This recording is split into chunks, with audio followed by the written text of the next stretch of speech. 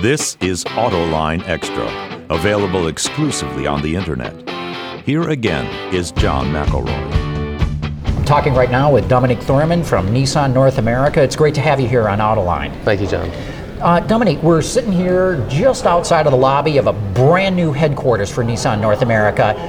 Tell us a little bit about the importance of having a brand new headquarters here. Well, you can sense the excitement. I mean, you can feel it everywhere today when you walk in this building. This is the day we've all been waiting for.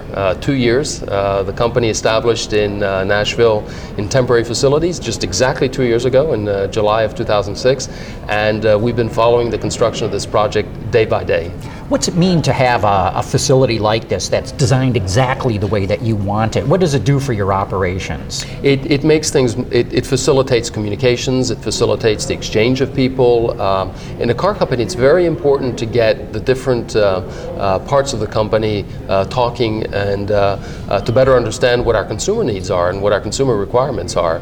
And the building is a very critical component of how that exchange of information, that cross-functional work happens. How does that happen? How do you get cross-functional discussions out of just having a different building? Well, for example, this building is designed, when we did the floor plan, we looked at and we studied all of the departments that interacted with each other. And we put them within walking distance and within proximity. You'll notice that there are town halls, atriums, and places where they can congregate and meet together. And then we looked at all the departments that were related to them, and we put them no further than just a floor away from where they were. And you can walk through the atrium to the related departments. So very, very detailed upstream work went into the floor plan.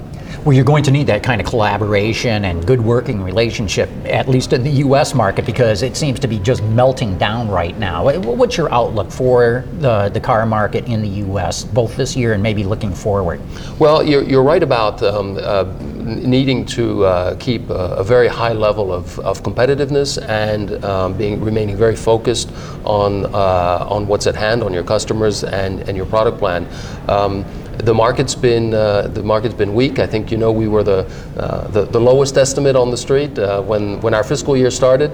So far we've been wrong, but it's encouraging to see that our market share has gone up. So we've been doing a few things right. Yeah, it's the truck side, of course, that everybody knows has just had the legs kicked out from under it. How do you plan to adjust to that? Seeking other partners? You're doing a project with Chrysler on full-size pickups. Tell us a little bit about your strategy. Well, they're immediate needs, and we were able to respond very quickly because we have a very competitive small car lineup, passenger car lineup, and four-cylinder cars. So we were able to ramp up production quickly. We have 3 shifts in Canton making Altimas. Yes, we were able to respond with our immediate the products that we have to sell today. Mm-hmm. Where do you think car sales will end up in the U.S. market for this year? Right now, they're tracking somewhere around 14.3, somewhere in that vicinity. The month of June, of course, was very weak. It came in at 13.7. Once again, we've been able to gain share. So depending on, as you said, what segments you're in, and if you've got more pickups and SUVs, you'll be more affected, and we're no different in that regard. Mm-hmm. What about the Infiniti side of things? Not just Nissan, but Infiniti. How's that going, and what can you do with that brand? Well, Infiniti is the luxury market is suffering as well. They're not the slowdown in the market seems to be affecting all segments without any differentiation. The luxury we introduced a new model in the lineup this year. We have the EX, which is a crossover in a popular growing segment of the luxury market. So we think we're very competitively placed there. We have a tremendously successful coupe with the G37.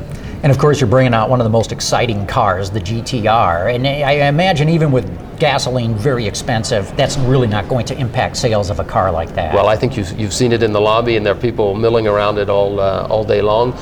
Yes, it's on sale now in the U.S. It's iconic. I think it transcends a lot of the current issues in the industry.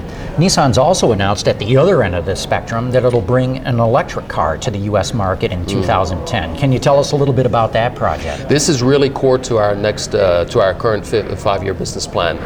We want to take leadership in zero-emission vehicles globally, and this is the U.S. of course is a big focal market for us because we have there are a number of states that will require selling zero-emission vehicles starting in 2010, which we will do, of course, and our intention is to mass market them in 2012. So yeah, a big investment. And what are you talking about here? A small commuter car, a sedan? What kind of vehicle I've should got we to look keep you for? dreaming and guessing here. But real cars that people will enjoy with many features and lots of driving pleasure. Real good. Well, Dominic Thorman, thanks so much for taking the time out of this beautiful building dedication to talk with me today. Great. Thank you, John. Okay.